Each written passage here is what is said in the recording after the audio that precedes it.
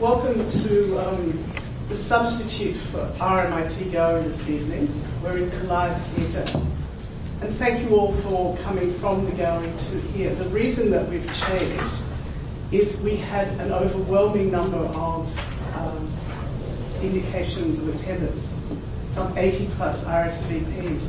And we knew that we couldn't actually fit you comfortably in the space that we'd allocated in the gallery. So we thought, better we take an executive decision, relocate here, but of course it creates some sort of logistical complexity, at least initially. I'm Suzanne Davies and I'm the director of RMIT Gallery.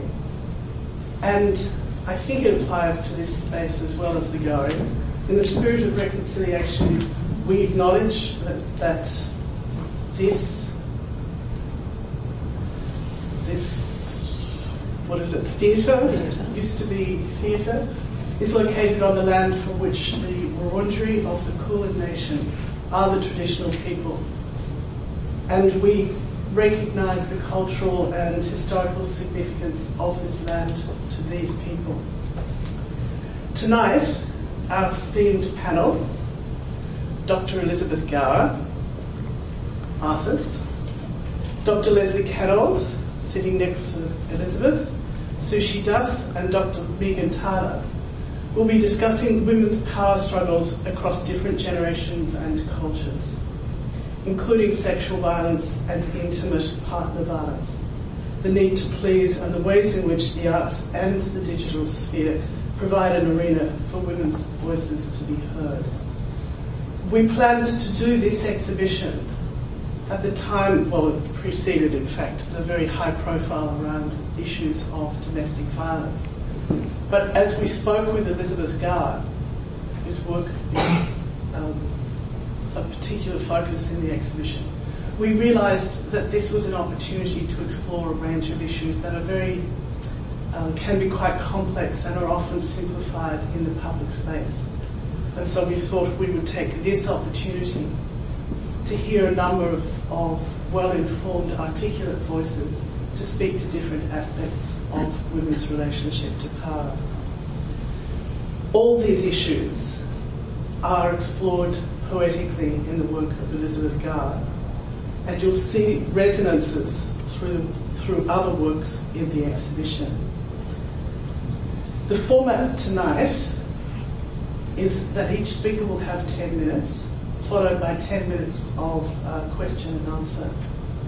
And members of the public are invited to ask whatever you wish.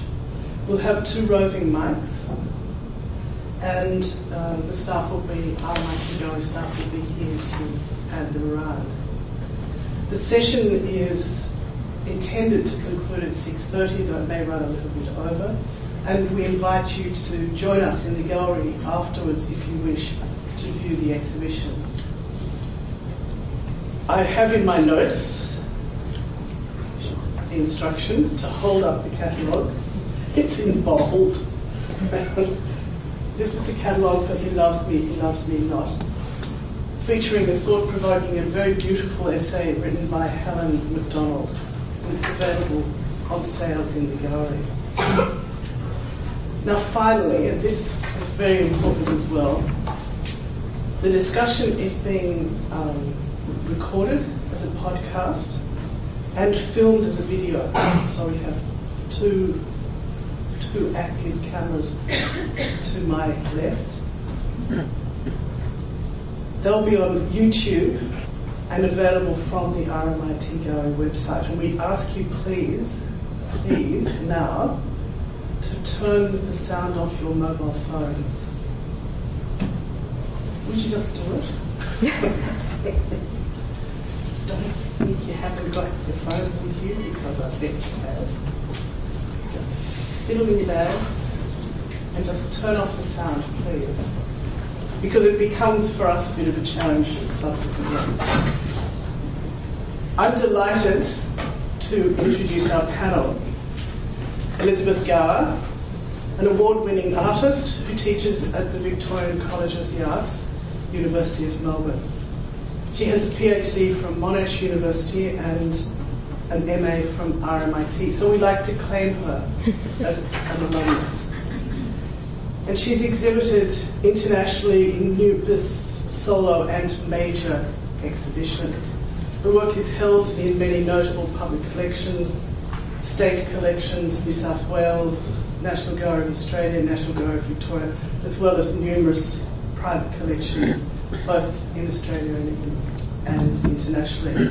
Elizabeth is one of our most substantial senior artists who continues to expand her creative practice. Next to Elizabeth, as I indicated, is Dr. Leslie Carold, who's an ethicist, educator, researcher and author, and public presenter on values-driven leadership, gender equality and respectful relationships. She's an adjunct associate professor in the Department of International Business and Asian Studies at Griffith University and senior lecturer in gender leadership and social sustainability research at Monash University. And you've probably seen her, as I have, on ABC TV's Moral Compass. And she's an occasional columnist for The Age.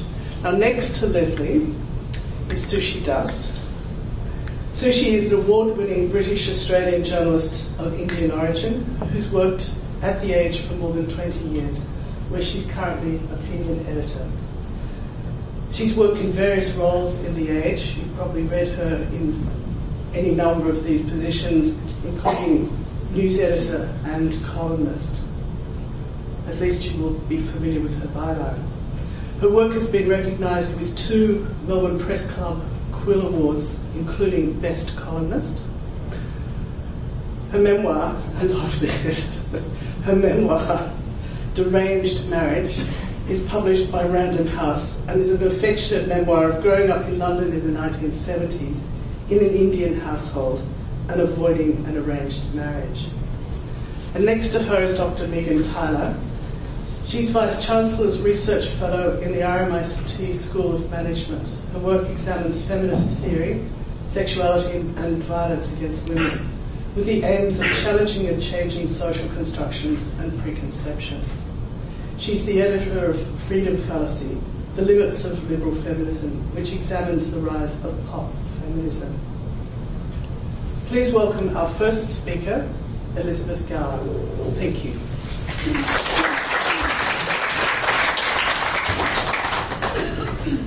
I'm going to speak from the perspective of an artist, and I've just written down some things I was thinking about when I made the work and my intentions for the work.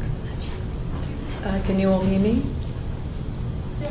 Do you need that microphone a little bit? It's all been tested. It's being tested, is that okay? Yeah. That's good. He loves me not. I've written this phrase as a representative of and on behalf of women across cultures who are conditioned to seek approval, permission and sanction from the generic he. In the work I see the he as representative of the male presence in the form of the father, the brother, the boyfriend, the lover, the husband, the son, as well as the various concepts of a male deity. But the he can also be read more generally as the colleague and the boss, and in my case, the art critic and the audience, although perhaps not this audience. He loves me not. I belong to a generation of women who were initially brought up to seek approval and validation for their behaviour from a male. But later, as an artist and as a feminist, I resisted and re-evaluated this conditioning.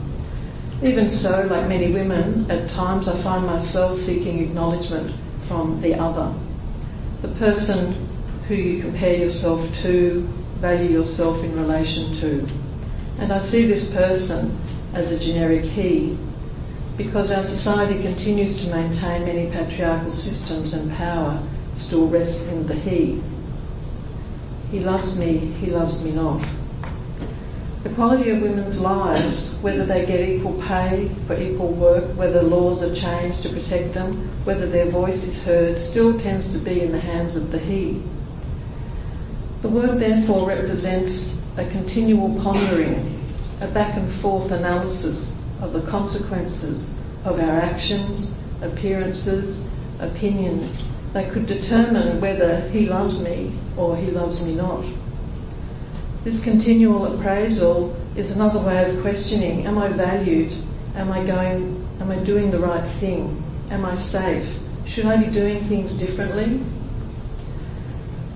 The phrase is written 21,319 times, which I calculated as the number of days I have lived from the age of 5 to the date of the exhibition. I remember quite vividly being 5 and becoming aware of my relationships with others in the family and at school, and realising that it was better to be liked than not. For example, at school I soon learnt that if you spoke out of line or didn't do as you were told, you'd be smacked on the hands or the back of the legs with a ruler. So I think the he in this time was definitely the school teacher. At this stage I also became aware of my father as a distant member of the family and craved his attention. So calculating the number of days from this age coincides with a growing awareness of the world and one's place in it. He loves me not. But the work is not about my life or my generation per se. I believe it addresses the historic battle for recognition, but also an ongoing assessment by each consecutive generation of women. The repetition of the phrase on such an expansive scale therefore symbolically represents a lifetime of re-evaluation and wavering, as well as resilience and resolve, which I think represents the mindset and experience of many women. He loves me not. After the second wave of feminism in the 60s and 70s, which had brought about major shifts in consciousness, the comment, "we don't need feminism," premised on the belief that everything was fine, became quite a prevalent sentence. But over the last decade or so, there's been a definite re-evaluation of feminist theory and practice, and young women are now considering that maybe all isn't fine. I believe this is partly due to a response to reported increases in domestic violence, date rape, recent attacks on women in the streets, that remain manifest in our culture, and an awareness that women in other cultures are still struggling to attain the very basic of human rights. He loves me not. Many women's sense of self, independence and decisions about their own lives continue to be determined within a predominantly patriarchal system, which inevitably controls behaviour, dress code, opinion, employment and what a woman's role should or shouldn't be. Although in Australia women have gained substantial rights and freedoms, the pressure to conform to stereotypes of body image and youth in some ways can be more insidious. He loves me not takes on other meanings in this way. Desiring or complying to the current acceptable modes of femininity and womanhood and definitions of attractiveness is in fact indicative of a continuing search for approval from the generic he, which the popular media and big business of course tend to promote. Women therefore tend to overanalyse, and I speak for myself here, and question their own worth more so than men, at least in different ways. And women often go to great lengths to attain approval and validation. Consider, for example, the increase in cosmetic surgery, weight loss industries primarily supported by and promoted by female customers, to the female customer. He loves me not. In some societies, the behaviour and choices available to women are more restrictive and require cultural authorisation and consent.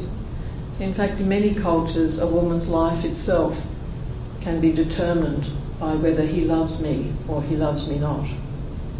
In this context, the phrase has more negative connotations, in which the complex process of seeking approval and deferring to authority can lead to or signify the trauma of domestic instability and violence. So often we read that women don't leave an abusive relationship because they hope things will change, they blame themselves, they forgive, but often primarily because he said he loves me. It's a very complex and endless repetitive cycle, and the work identifies this dilemma. The meaning of he loves me not is therefore a lot broader than the romantic love that the premise is usually associated with. There is an obvious reference to the game of picking petals off a daisy while chanting the phrase he loves me not, to determine devotion and rejection, or rejection. But this game of subtraction results in an answer of sorts, based on chance. By contrast, the RMIT installation, the relentless addition and repetition of the phrase implies that there is actually no answer to be found. He loves me not. The monumental scale of the work, there's 20 panels, each of them are 6 metres high, rolled up currently to about 4 metres, amplifies the physical endurance associated with the task, the repetitive, cathartic, contemplative, burdensome, emotionally draining and physically tiring process of writing he loves me not 21,319 times also alludes to atonement for a misdemeanour, penance, or perhaps a form of exorcism. In addition to this, I have written the phrase in pencil, which can easily be erased, and contributes to the impermanence of the work and, by association, the futility of the process of continually seeking an answer that is unanswerable. Why would somebody do this? Why are we doing this? Why do we keep pondering the same immeasurable question over and over and over again? Why do women continually seek recognition and validation from the generic he? I've had a lot of conversations with people since the show's been up, and it actually has generated, almost every person I speak to tells me a story from their life or from their friends that is pondering this question over and over and over again. Why do we keep doing this? Why does it matter? So hopefully, in a way, this might be sort of a bit self-defeating for an artist to say this, but I hope actually the question is futile. The process of doing this so many times will actually lead to an answer, I guess, in a way, that should be, why do we care? Shouldn't we just move on now?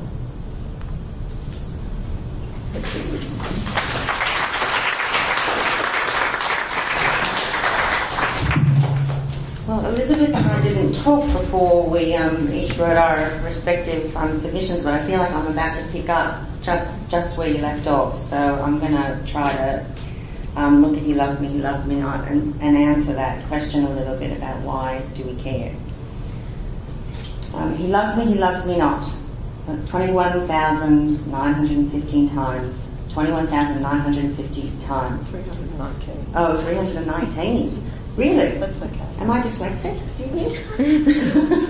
Anyway, whatever the number is, for every day that Elizabeth has lived asking herself whether others love and approve of her rather than whether she loves, believes and approves of herself. He loves me not.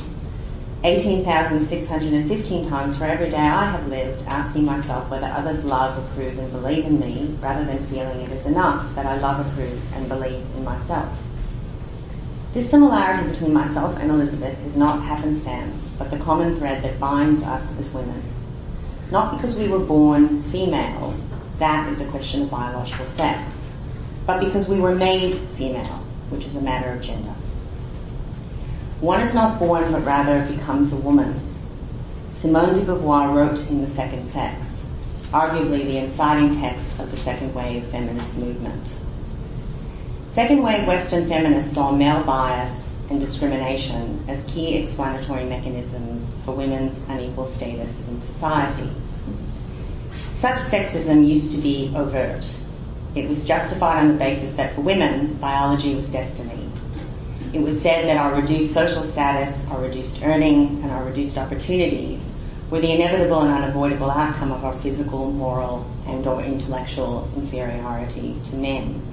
And my background's in philosophy, and you can go all the way back to the Greeks to find lots of stuff about women's intellectual inferiority and how that's grounded in biology. And some of you may be familiar with the idea that, women's wombs were part of the reason their brains couldn't function well, and it was part of the reason they ought not to get an education, was because it would impact their real destiny, which was to give birth to children. So these ideas have been going along for a long time in intellectual history. Because human biology was believed to be unchangeable and unchanging over time, the natural inequalities that arose from it were not only justified, but the argument went they were actually unchangeable. They were just the way things were because our physical bodies were unchangeable, could not be amended. Now, since then, of course, we've had lots of different understandings come to us, some of which I just find amazingly interesting, and sort of as interesting as incomprehensible because I'm not a scientist. But for instance, we've had things like epigenetics come along, which explains to us that in fact biology is not changeable, that we don't only evolve, but we evolve actually quite rapidly in response to our environment. But I guess what I'm going to focus on is the explanations we've had over time, and many of them I'm actually old enough to remember myself, about why women's were unequal, why we were denied the opportunities men had, and why as time's gone on that's continued to be the case. So first I remember being told that we just needed to be patient, that everybody now understood that this was unfair, women shouldn't be treated less equally to men, it wasn't true, it wasn't right, biology wasn't destiny, and women were going to get an education and we were going to start moving up through the system. And so eventually we would be equal. We would have equal access to being presidents and leaders and business leaders, and we just had to be patient that progress on the equality front was inevitable, but it took time. But as we all know, I think we probably all know, that this really just didn't happen. That in recent years, in fact, things have arguably been going backwards, and the gender pay gap and female representation in government and in business certainly hasn't expanded and has really gone backwards. We were also told that we are our own worst enemies, that women need to have the confidence, and that was what we lacked, to do what men do, to just ask for more money and to ask for the promotions that we deserved, and if we did this, just like men, we would get them. And so there was a lot of time that went in to try to build our confidence, because all we needed to do was feel that confidence, get out there, ask for what we deserved, and bang, we would get it. A few years ago, I became so frustrated with the absence of female experts on the dais, and this, of course, is such a lovely example of 4 women, that this is not usually what you see. And the excuse that would come back to you when you would complain about it, which was that you simply couldn't find any women willing to get up on the dais, we just weren't willing to speak, that along with Catherine Debony and Jane Caro, I founded a speaker site called No Chicks, No Excuses. Since the site's launch, countless women have contacted me to be listed, and in fact, it became so overwhelming I had to hand it over to somebody else because I couldn't manage the flood of women who were desperate to be put on this site and put themselves up to be speakers. I've not noticed any uptick in female speakers, I should say, but I haven't done any studies about it either. But since I launched No Chicks, No Excuses, I certainly have been privy to a lot of excuses. So whenever I rock up to something and it's an all-male panel bar me, I certainly get told all the reasons why that's the case. So not all that long ago, a male organiser was quick to tell me that he tried and tried and tried to get a woman to participate in this panel, but none would say yes. He basically told me that women feel that they have to have a PhD to feel confident enough to talk about a subject. But in contrast, he said that when he rang up men, they would go, oh, look, I don't really know much about it, but sure, why not? I'll give it a go. And again, this was put up as the reason, that we lack confidence and that all we needed to do was stop thinking we needed to have a PhD and just get up on the dais, because of course the calls, our phones were ringing off the hook, and the problem was when we were being rung, we were just saying no. In the last few years, we've returned to the explanatory mechanism of bias, but this time we're focusing on unconscious bias. So we're not talking about the overt sort anymore, we're talking about things that are unconscious. So what is unconscious bias? Unconscious bias refers to a bias that we are unaware of and which happens outside of our control. It's a bias that happens automatically and is triggered by our brain making quick judgments and assessments of people and situations. and the judgments we make are influenced by our background, cultural environment, and personal experiences. Now, the advantage of unconscious bias as an explanation is that it takes motive out of the discussion. This stops the bad feeling that can arise between the genders when women feel that men are purposefully trying to keep them down. And because neither the intention nor even the consciousness that bias is there, men get defensive and feel quite falsely accused. Such bad feeling is a particular problem when you believe, as many feminists do, and I certainly do, that men are necessary allies in the fight for gender equality. In addition, when we take motive out of the game, it helps to explain how gender stereotypes don't just lead some men to discriminate against women, but can also lead to some women discriminating against other women, or to unconsciously limit ourselves. So we too hold unconscious bias about women and men, and we go about discriminating against other women. And this is a fact that we've known for a long time and women have found quite frustrating, and this is a theory that helps us to explain why that's happening. We also now have some very sophisticated studies that put paid to the blame the victim explanations of why women earn less, don't rise as high, and labour under inferior conditions, and don't end up on the dais when it's time to choose speakers.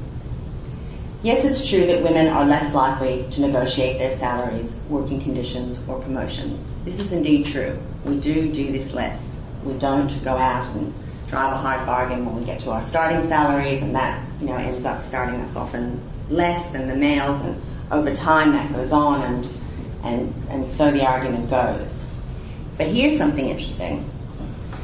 The reason that we don't do that we don't negotiate our starting salaries, our working conditions, or our promotion, is not so much that we lack confidence, or if we do, it's because we lack confidence for a very good reason. It turns out that women have a very sound understanding of the realities of the social and employment world in which we operate. We believe, correctly as a series of studies by researchers from Harvard and Carnegie Mellon show, that both male and female decision makers will respond negatively to any attempt to improve how we work or what we earn. So what that means is, what we've found is, if we go into a negotiation, if we're, say at a second interview for a job, and we say, what we'd like is a higher starting salary, we'd like, only to start in a couple of weeks because we've got a holiday, and we'd like to have every alternate Tuesday off because we look after our child, often what that does mean is we don't get the job. And the reason we don't do it is because we know that. Interestingly, female decision makers respond as badly when the negotiator is male. So if you're a female decision maker and a male actually says, I want more money and I want better working conditions, you don't like that either. You just don't like, if you're a female decision maker, anyone trying to make a better fist of it at the start. But if you're a male, and most of the decision makers are male, they only feel badly about it when women do it. And they only penalise women. Now that doesn't mean that when a male starts to do that negotiation he necessarily gets his way with a male decision maker, but he also doesn't get penalised. The male decision maker doesn't think, gee, you've got a lot of cheek. But if it's a woman, and especially if she's trying to negotiate more money, he does have a problem with it, and he does penalise her. And the penalisation is often that she doesn't get the job. So we lack confidence, but we've got good reason. These studies reminded me of something I learned years ago about the workings of power in a world in which people of colour, women and children, just as a few examples, are oppressed. It is the oppressed who must keep their eyes open and pay attention to the habits of the powerful. They must do this to understand how the powerful operate and how the powerful think. Knowing and understanding and using this insight to modify one's own behaviours to keep clear of trouble, to avoid antagonising the bear, is the main power that the powerless actually have. Thus, in a racist society, black people well understand and can describe the ways of white people, but white people often have very little understanding of black people. This reality was recently summed up by a black person when he said, if you have to ask what white privilege is, then you have it. All of this returns us to the theme of approval in Elizabeth's work, and the sophisticated way that Elizabeth attempts to make sense of how women's search for approval has shaped women's lives and the relationships we have with others and with ourselves. The results of these studies and the work on unconscious bias allows us to question whether the problem is that women are overly focused on seeking the approval of others, or whether the real problem is that women live in a world where approval seeking is what any woman who wants to get ahead must do.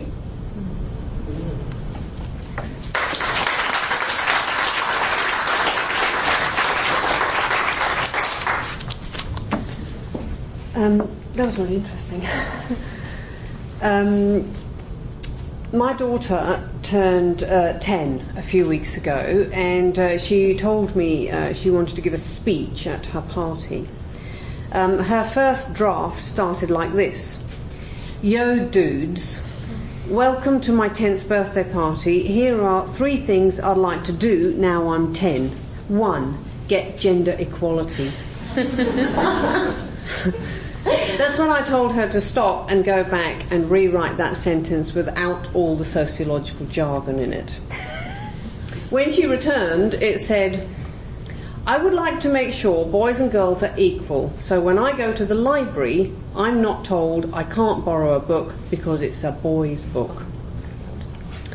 My daughter is part of the net generation, born in the 21st century, finding her place in a rapidly changing technological landscape, but clearly aware that there are still ancient battles to be fought.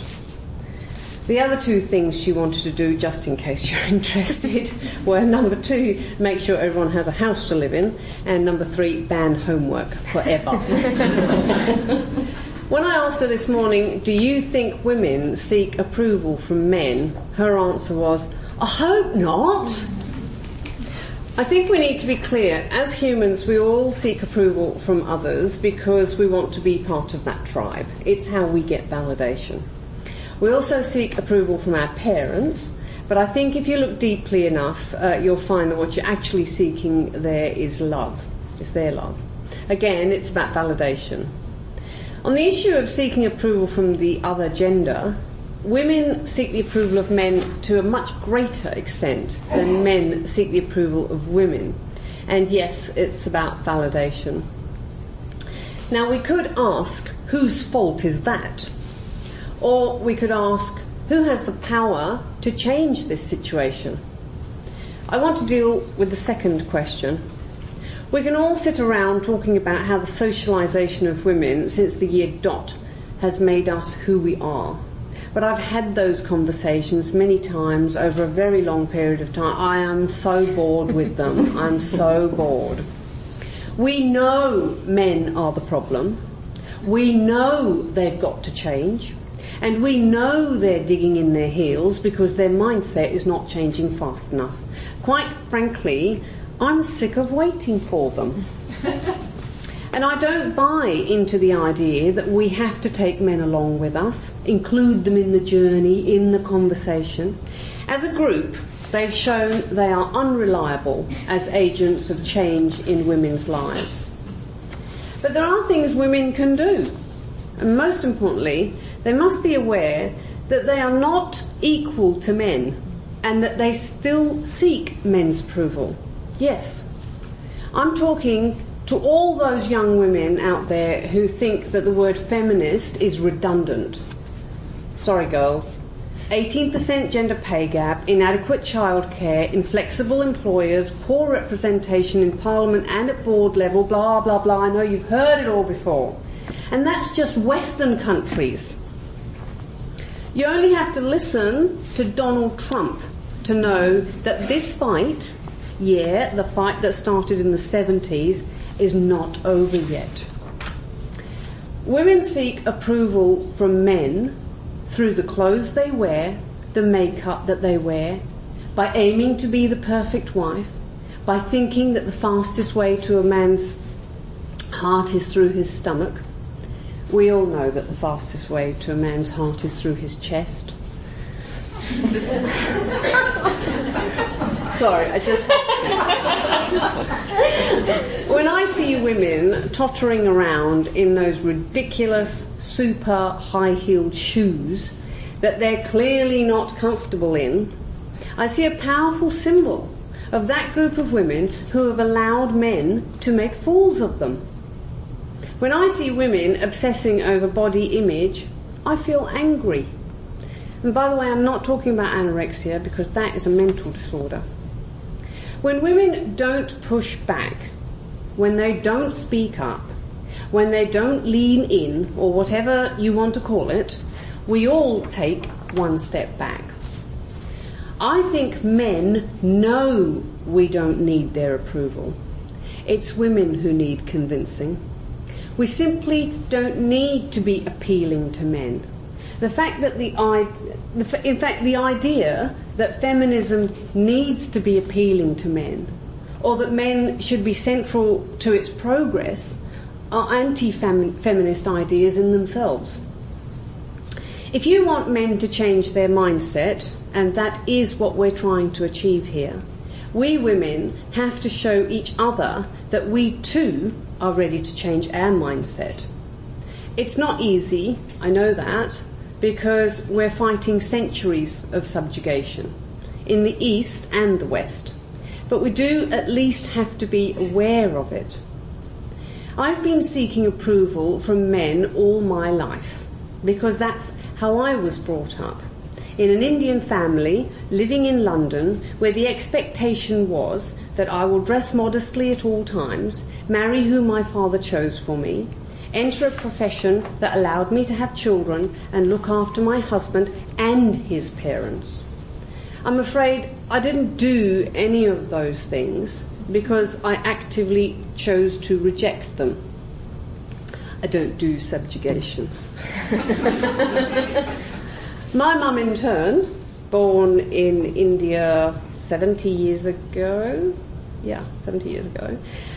was brought up to believe she must marry who she was told to, cover her head in the presence of men, be pious, be a good cook, dress modestly, speak softly, tie her hair back, never look at her father directly in the eye, adopt a subservient stance in the presence of menfolk, etc., etc. You know the rest. She did all of those things. Duty, obligation, service, and modesty. These are, many women in the East are programmed like that. In the West, some women still see marriage as the pinnacle of validation. So profound and widespread has been the socialisation of women in the East and the West that it is seared into a really ancient part of their cerebellum, that they actually are not the decision makers. They are not the influencers, nor the adjudicators, and not the people who really matter. It's understandable how eventually they become so crushed. They not only seek approval from their parents, but approval from everyone. Their bosses, their friends, their boyfriends, their husbands, and even their children. And without that approval, they deem themselves to be, worthless. And this seeking of approval crosses borders, cultures, and ethnicity.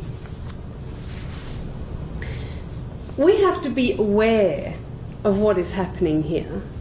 We have to ask ourselves, what part are women playing in changing the way women are socialised? I find it really hard not to seek the approval of men. It's how I was brainwashed. But I am aware of it, and I do push back against it. And my way of pushing back against it is in the way I choose to raise my daughter. And the same would apply if I had a son. In the past 10 years, whenever my daughter said she liked pink, I said pink is good, but punk is better. And when she said, I want to be a teacher, I said, that's a great profession to choose, but have you thought about being a computer engineer? And when she tells me she's really into Taylor Swift, I say, yes, she's really talented. And what do you think about Bruno Mars and Mark Ronson? These are trifling examples in themselves, but the point I'm trying to make is that it's in the detail of our daily lives. I spend a lot of time offering my daughter alternatives. I see that as the best way to challenge the ideas she picks up at school, from TV, in books, from her friends, from her teachers, from adverts, from magazines, from the internet, and through the way we use the English language. I alone can't change men's mindsets. I alone can't change the way women are. But I can change me, set in my ways though I am. And I can influence the next generation by guiding my daughter. So I will do everything in my power to make sure that girls like my daughter do not grow up seeking the approval of men. In my family, it has taken at least 2 generations to start the process of changing the lives of women that I'm related to. My daughter's life should not have to be another tiny incremental step towards equality. And that's what motivates me to do whatever I can to set her free.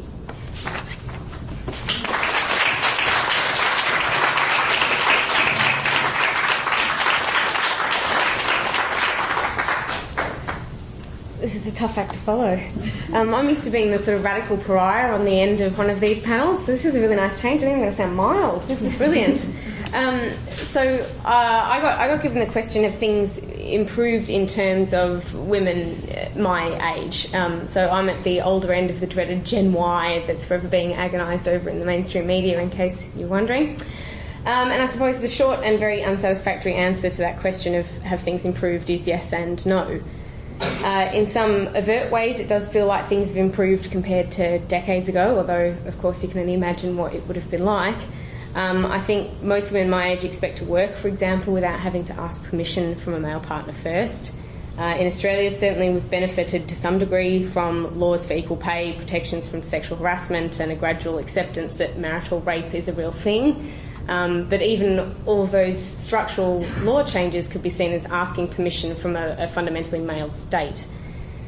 But I think we've also had recent breakthroughs that even 10 years ago, which was around about when I first became involved in feminism, I didn't really know if I would even see in my lifetime. If you'd told me in the early 2000s that I'd lived to see an anti-domestic violence campaigner named Australian of the Year, I probably wouldn't have believed you. I think I would have been sceptical too about the prospect of a royal commission into family violence, and I use that in inverted commas because, as a brief aside, I hate the terms domestic violence and family violence. These have become kind of acceptable, non-confrontational ways about talking about what is fundamentally, by and large, men's violence against women and children. We can't address these issues if we refuse to name the perpetrators of this violence. And that in itself, I think, is still a very broad example of the need for male approval, that we've had to make these things palatable in some way, so as not to name men as the perpetrators of this violence. There's kind of this message of don't upset men too much or they might not be nice to us. And that, I think, is a message that hasn't really changed. I think the way the message is delivered is different and has morphed over time. It may even be more subtle, but it's fundamentally still there. Indeed, thinking about this exhibition, after I came to see it a couple of weeks ago, it's kind of stayed with me. I think it's very powerful. It made me think about a number of key feminist ideas. I'm an academic, so I'm going to fall back on other people's ideas constantly.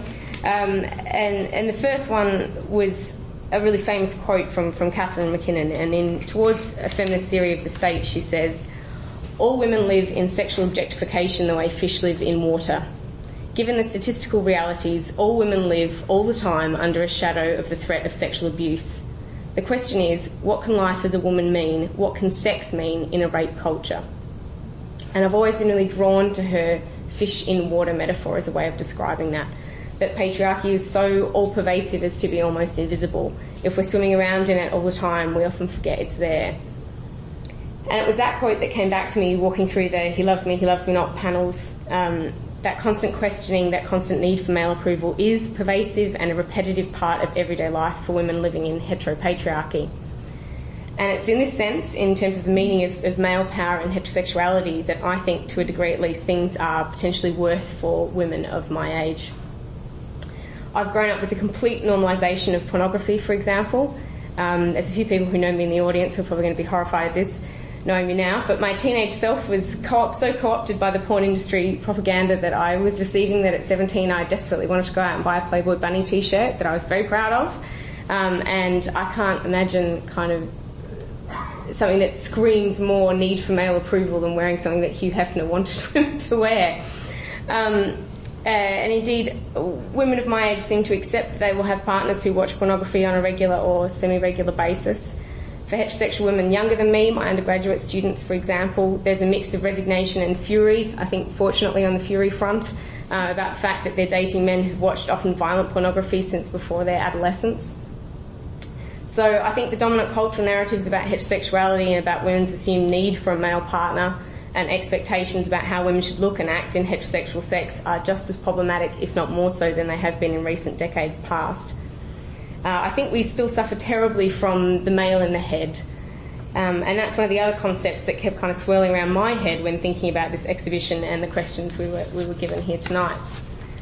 That constant questioning and internalised need for male approval in terms of performing heterosexuality, I think, was brilliantly described by a bunch of English feminist scholars as the male in the head in their study of why heterosexual Brits were falling behind in safe sex practices in the 1990s.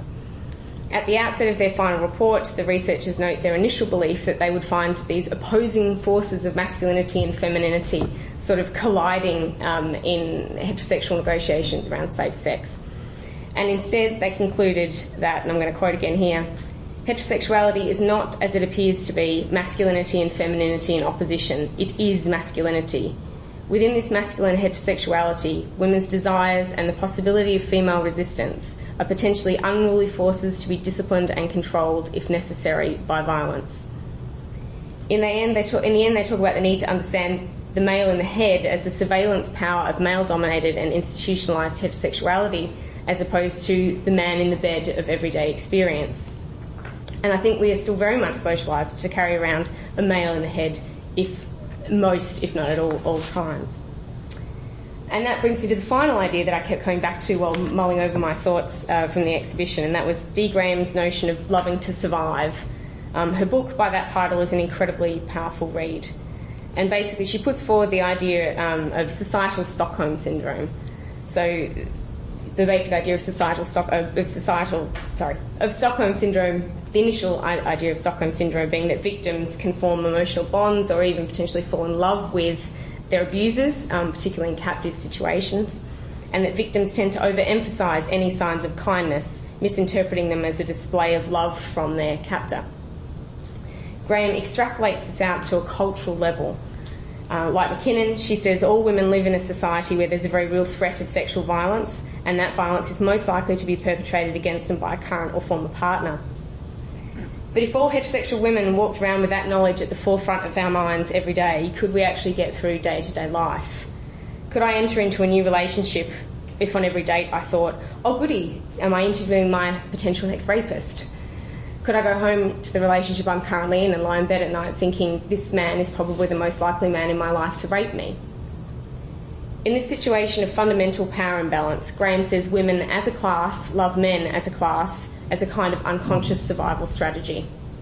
That like hostages who work to placate their captors, women work to please men, largely through the performance of femininity, and that stereotypically feminine behaviour is basically a set of small survival strategies. What appeals to me on one level about this analysis, as bleak as I think it is that it's structural. It's not about blaming individual women for their circumstances or weighing up individual choices about good or bad heterosexual relationships. It's about the structure of heterosexuality itself, how it's underpinned by male power, and how the need for male approval is not an issue of the personal failing of women. And even though that, too, I think is pretty bleak, there's something about really confronting that bleakness and both the monotony and embeddedness of women's need for men's love that gives me hope. Because we can't move forward if we can't even admit where we are. So I did kind of want to finish on a hopeful note, and I quite like using this quote too because it's from Andrew Dworkin, who is often maligned as the epitome of a man-hating feminist. Yet I think if you actually read her works, she had a lot of faith in men and men's ability to change, and a lot of faith that the dominant construction of heterosexuality could change for the better. These things aren't essential, they're not biologically determined, that social movements can have some impact. And in one of her most famous works, Intercourse, she says, "Visions of a humane sensuality based in equality are the aspiration of women, and even the nightmare of sexual inferiority does not seem to kill them. They're not searching analyses. They are deep, humane dreams that repudiate the rapist as the final arbiter of reality. They are an underground resistance to both inferiority and brutality, visions that sustain life and further endurance." And as I see what looks to be a new wave of feminist activism breaking at various places across the globe, I really hope that that underground resistance is growing again.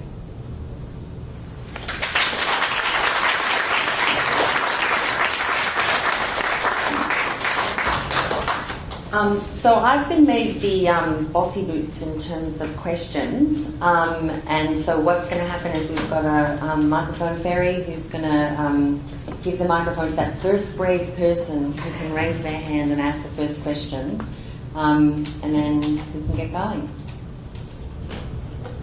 Nobody's got a question. It was that unstimulating. Oh, there we go. There we go.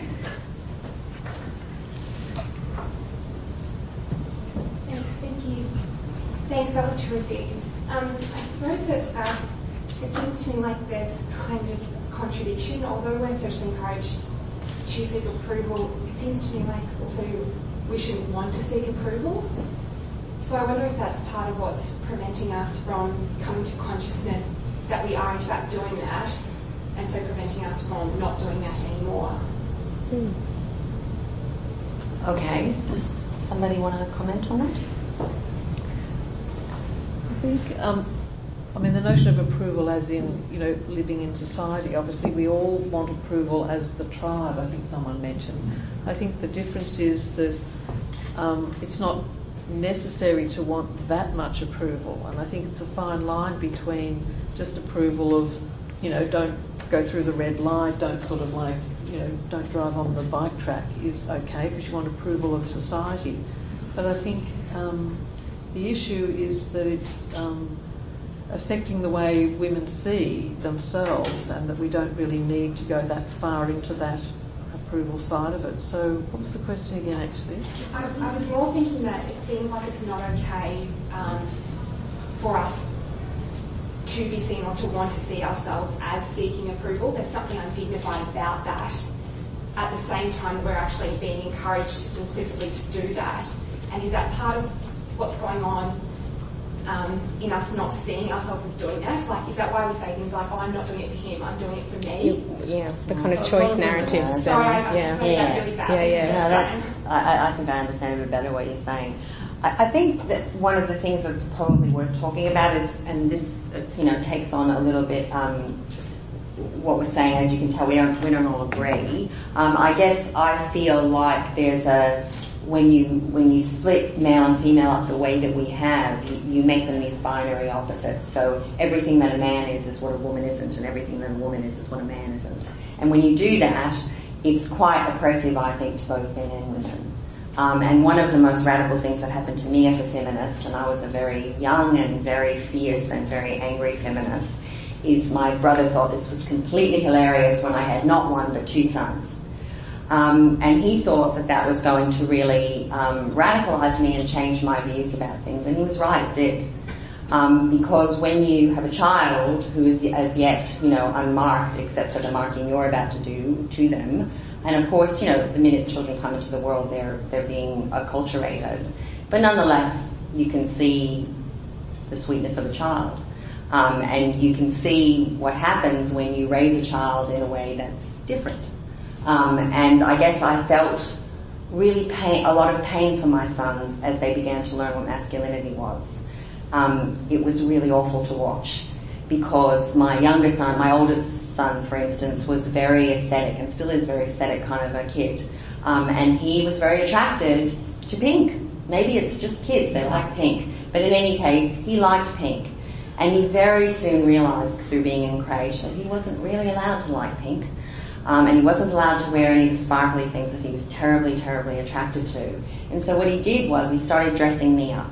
So he would come home and he would insist that I take down my jewellery box, and he would pull everything out and he would dress me up and say I was the most beauteous mummy in the world. And it was really painful because he didn't want me to wear all of those things. He wanted to wear all of those things, and he knew that the rules said that he couldn't. And again, it's kind of a trivial example, but those things were writ large over their lives in ways big and small. And so I guess I feel like it is the diabolical nature of defining men and women in such opposite ways that makes us extreme. So women then take on the extreme of approval seeking, and men take on the extreme of I don't need anybody, I'm independent, I'm on my own, I make all of my decisions on my own, I don't need you. And of course, those extremes are both false. And I do think that there is a way of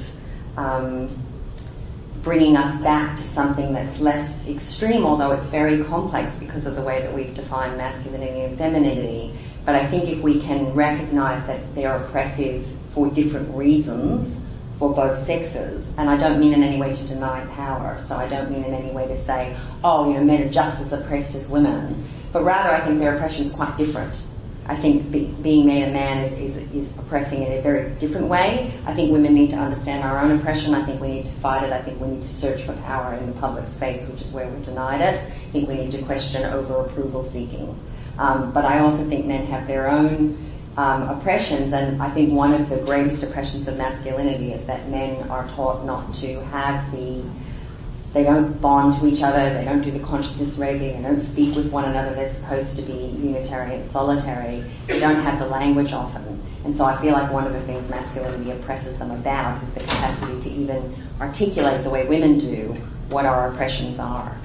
I don't know if that's even remotely helpful, but I do think that's where the approval-seeking thing goes wrong, because of course if we were just humans, we would all to some degree seek approval. It's just the extremity of it. No, I think that's very interesting about the separation of gender, and I think one of the things that the feminist movement always pushed for was the breaking down of that distinction between the male and the female. I mean, we are all human, and I think all the current issues about gender and what is male, what is female, and there's 3 different grades in between the extremes as well. I think that's actually how we're going to advance, is to break down those distinct separations. And then there's no need to have this sort of obsession with the other half, so to speak, on both sides. Mm-hmm. Can I just briefly, Chanty, I think maybe, what it made me think of your question was how refreshing I found the exhibition in that it has made me and everyone else confront very frankly that approval seeking that I think you're right, you've probably run enough undergraduate tutorials yourself to have heard that I choose this, I do it for me. It's kind of nice to be on a panel where everyone says, yes, I'm very aware of the pressures to seek male approval and I live in a patriarchal culture. That's certainly not been my experience of generally being on these kind of things before. So I think you're right. I think you have to acknowledge it to confront it, and there is maybe a reluctance to. It's not. I'm guessing most women in this room have hit some point of feminist consciousness in their lives. It's not very pleasant initially. I think that I don't think anyone goes, oh yes, this is amazing. Initially, you kind of go, oh Jesus Christ, this is this is pretty shit. Actually, this is what I was raised to believe. This isn't what I was necessarily told was true. And so I think there can be a reluctance to admit to the position of seeking male approval because it's not very pleasant to have to confront, I guess. Next question. Really? You're hungry? Okay, here's somebody. And there's also one there, another one.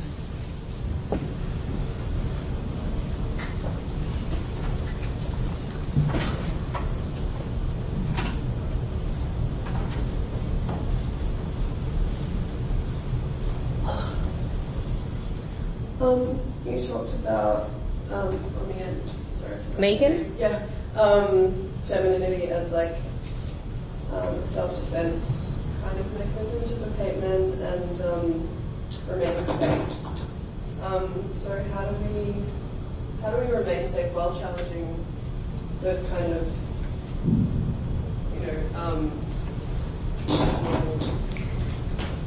kind think so. Like that, it can be sort of threatening to challenge that traditional femininity, or we risk certain retribution for challenging traditional femininity. Is that sort of what you're talking about? Yeah. I think it's a really interesting idea because I hadn't really considered that before. Okay. It's super bleak, but yes, yeah. it is, right? And I think. I mean, it's very challenging. I find her ideas still very challenging, but fascinating and insightful. And I guess it is the realisation, and this is driven at somewhat in the book too, that the idea that performing femininity right will keep you safe is a lie. And women don't get raped because they perform femininity badly. They don't get beaten because they perform femininity badly. It's a structure of power that creates that situation. So I guess that can be kind of freeing in a way. It's still not very nice because then, okay, there's no strategy ideally to keep you safe. Yeah, exactly. And I think there are certainly times you risk retribution as well, quite overt retribution for breaking out of those gender norms. But I guess you do have to recognise that staying in them isn't a safe place either. And just like she says, the captive thinking that their captor loves them is an illusion created to survive. And I guess it's the same thing. We I think are raised to believe, we still get these messages, right, about if you don't wear the short skirt, if you don't drink, if you don't go out late at night, if you don't hang out with the wrong boys, it won't happen to you. And I think we are working towards a greater consciousness of that just being totally wrong. It's still very incremental, it's still very slow. But I suppose, it maybe takes us down an even bleaker path in that there is no perfect solution to safety until you've ended the power structures that cause violence against women in the first place. Yeah, I think in fact what we believe we know, and knowledge is always evolving, is that equality is actually one of the best protectors against violence. And femininity is not about asserting equality; it's quite the opposite. So I think that there is actually kind of a nice coincidence of rejecting femininity and establishing a more equal relationship and being safer. I think there was a woman here in red. Hello. Okay, I don't know if it's a question. It's just I'm thinking. I really like the part when you started talking about the fact that basically women don't ask for promotion because they know there is going to be some problems.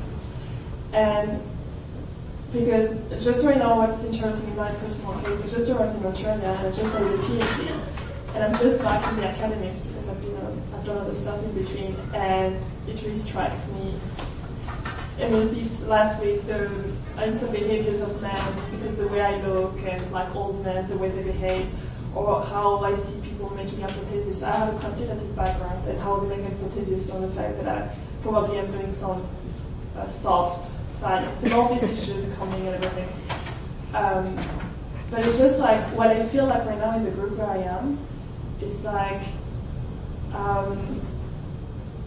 so when you talk about seeking approval or lack of confidence on anything, like I have all of that, like any woman, but I also have the feeling more and more these days that whatever I may do, it's never going to be enough. Like somehow, I don't know how to say that in English, but somehow the rules are biased from the beginning. And one of the options, I know how to make things simpler, it's like more or less to behave more like a man, like the way I should talk, the way I should behave, and somehow I'm also tired of that. I just would like to be the way I am, and a bit messy and everything.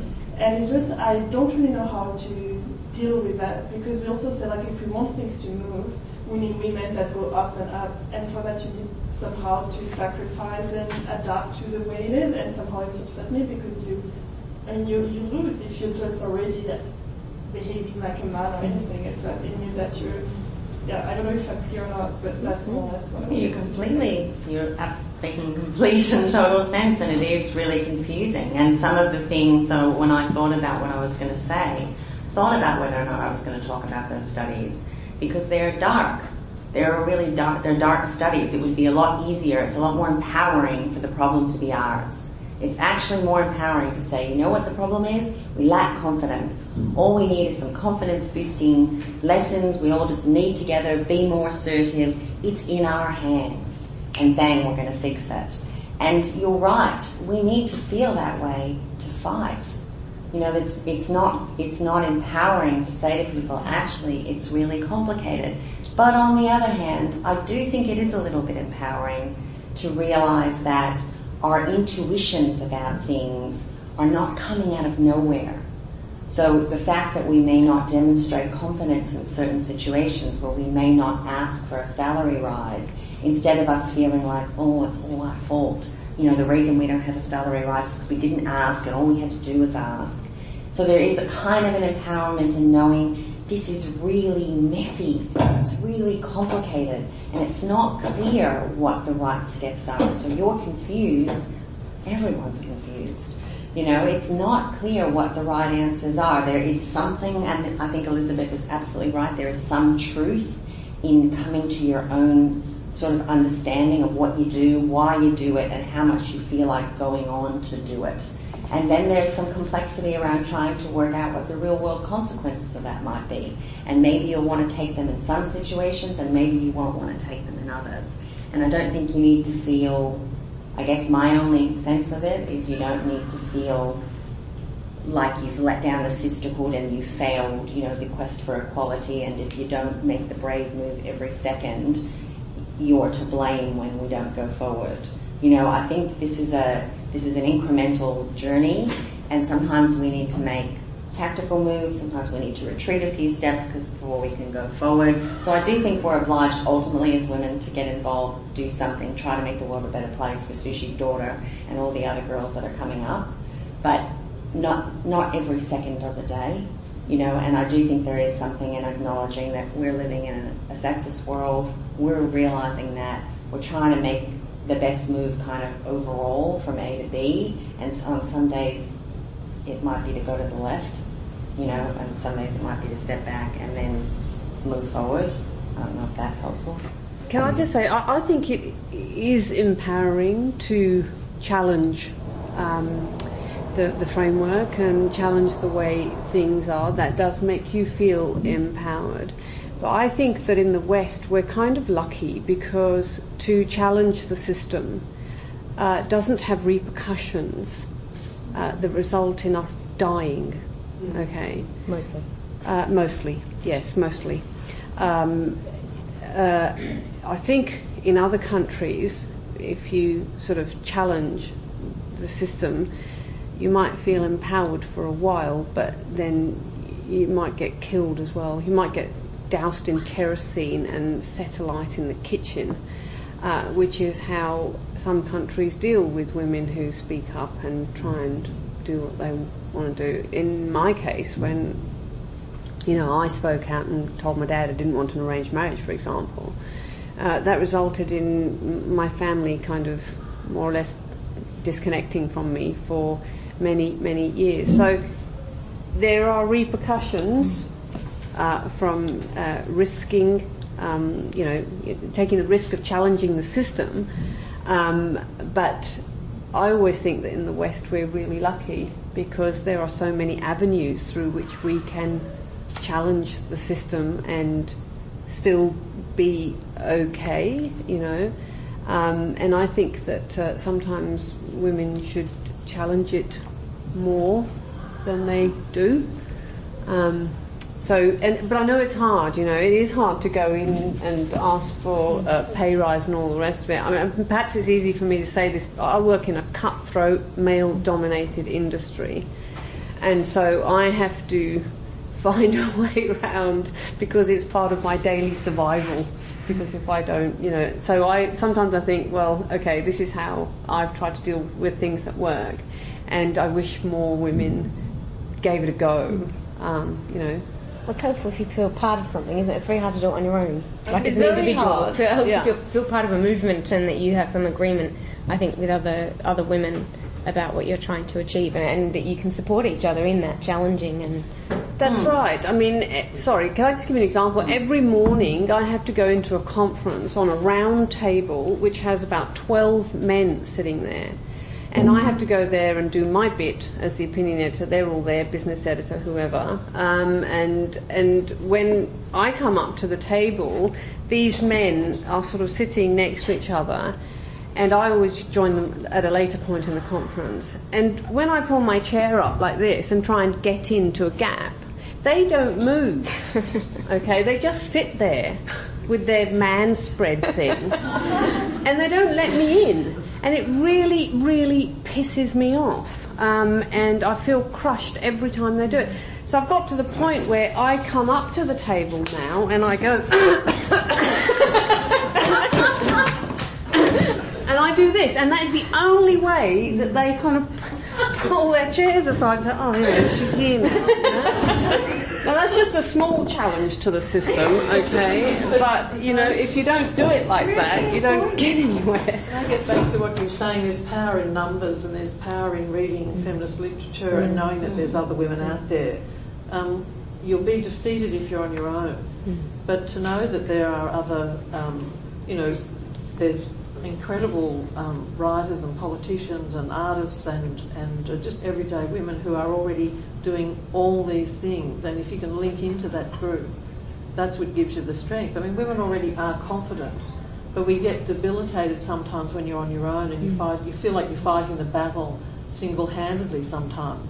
But then when you read a book or you go and talk to other women and you actually can express all these problems that you face, that's what gives you the strength and the confidence.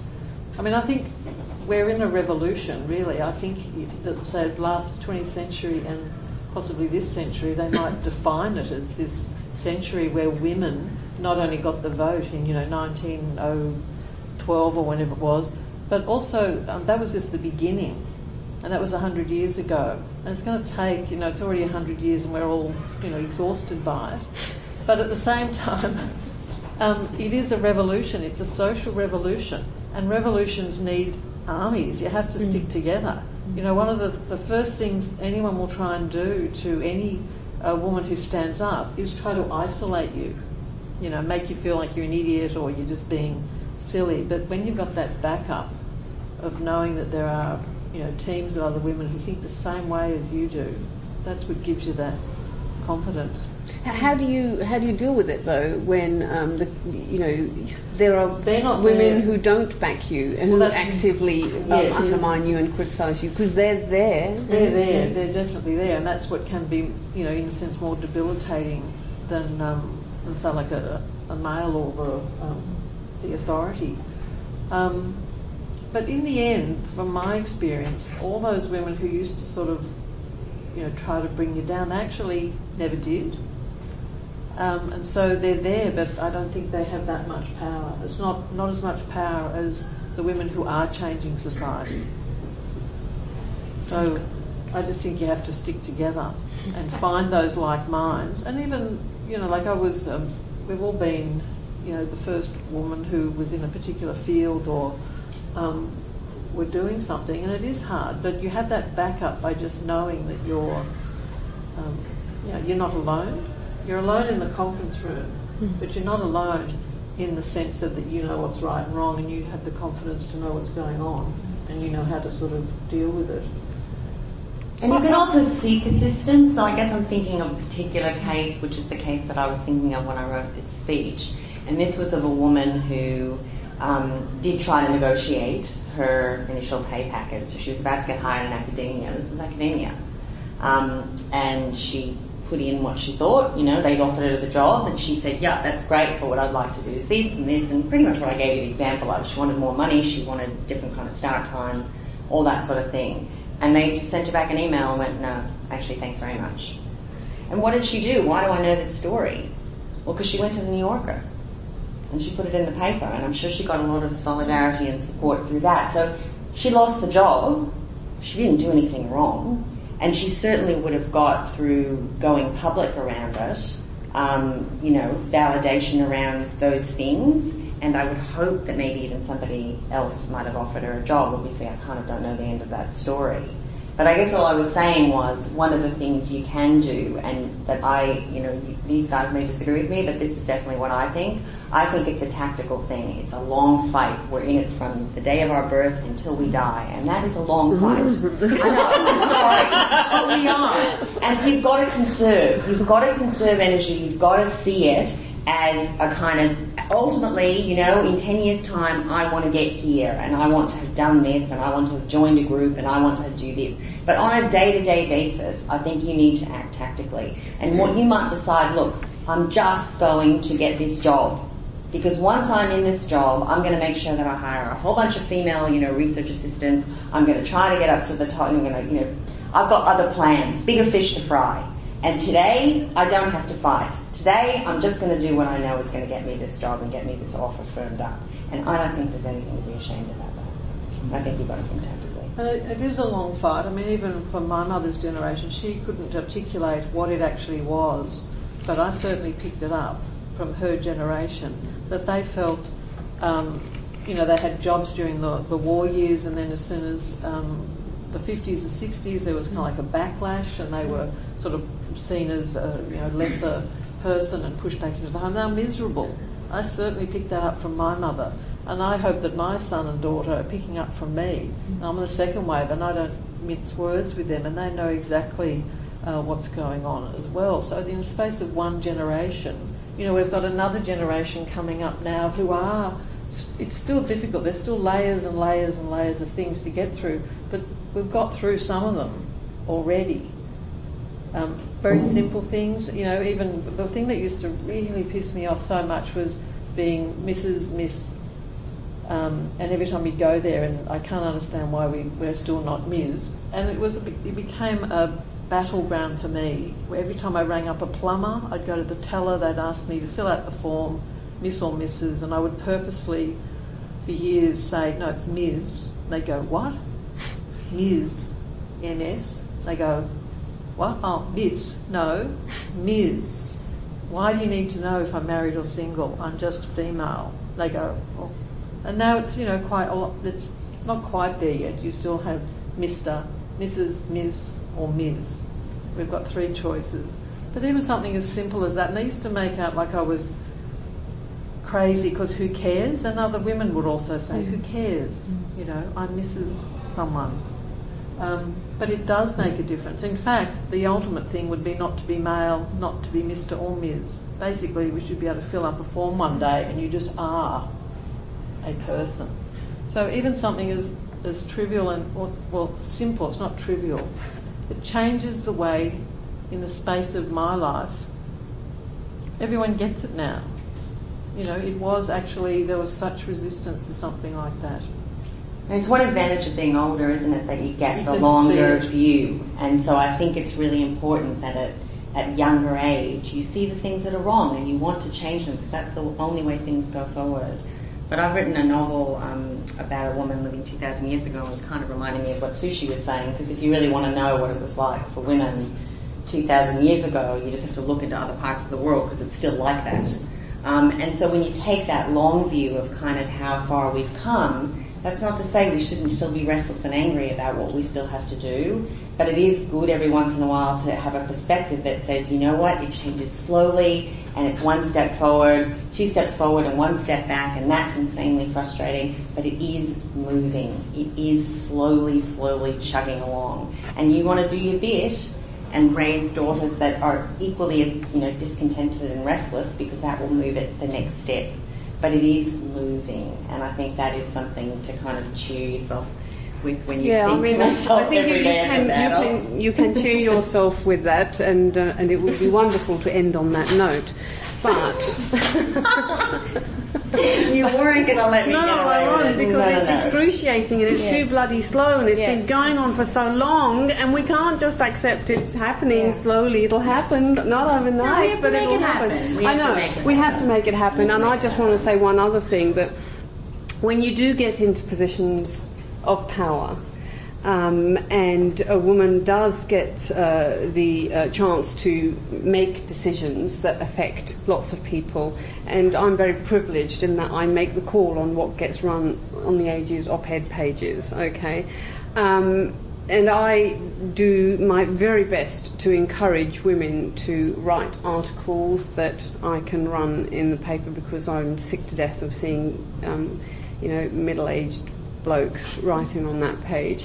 But having said that, there have been many times where I have run pieces about issues such as domestic violence or feminism or whatever it might be, issues that affect women, and I have been absolutely torn down by women for making those decisions. And I have been told that I shouldn't have run that piece, that I should take it off the website, that I should do this, that I'm putting up dangerous ideas.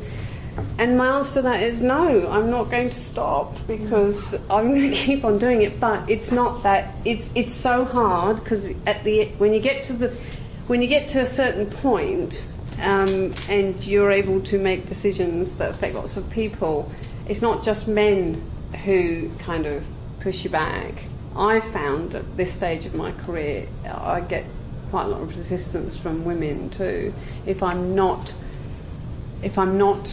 saying the things that one is expected to say when one's a feminist. The sisterhood has been out to get me for years, I'm sure. But I think if you're getting resistance, it means you're being doing successful. something. Yeah. Well, so you have to expect to have resistance. It means you're having an effect. Yeah. Can I just really briefly add? I just to just bring together some of what you're saying, I think, is that how important it is that we share these experiences, and that in itself is an act of resistance. I've found it incredible to hear you say these things. I'm sure there are other women here who feel the same way, and that this in itself, even coming to something like this and speaking openly in this way, in a way that I know lots of women actually struggle with, is kind of a weak form of consciousness raising, I think. And thinking about it as I don't find particularly useful. I think we have to think about it as we. And I think you have to be able to embrace your anger and move for change in order to make that happen as a group. I think if you put it all on your individual shoulders and think about it as individual decision making, it will eat you up. And so sharing those experiences and realising that in some ways you have a shared common condition, I think, can be very powerful. Okay, well, I was supposed to wrap it up, but I can't do any better than that. So I'm going to leave it at that, and I want to thank you all for coming tonight, and turn back to you, is that right? Megan Tyler, Sushi Das, Leslie Carold, Elizabeth Garr, thank you all very much for speaking as forthrightly as you have. I personally am looking forward to re-listening to this, because there are differences, significant differences, but each of you has given a particular perspective that is highly resonant for me at the stage that I am in my life, and having sat on boards and spent a reasonable time in South Asia, there are so many things that I feel that I need to reflect on. I think it's been a very rewarding evening. Ladies and gentlemen, can we thank our speakers again?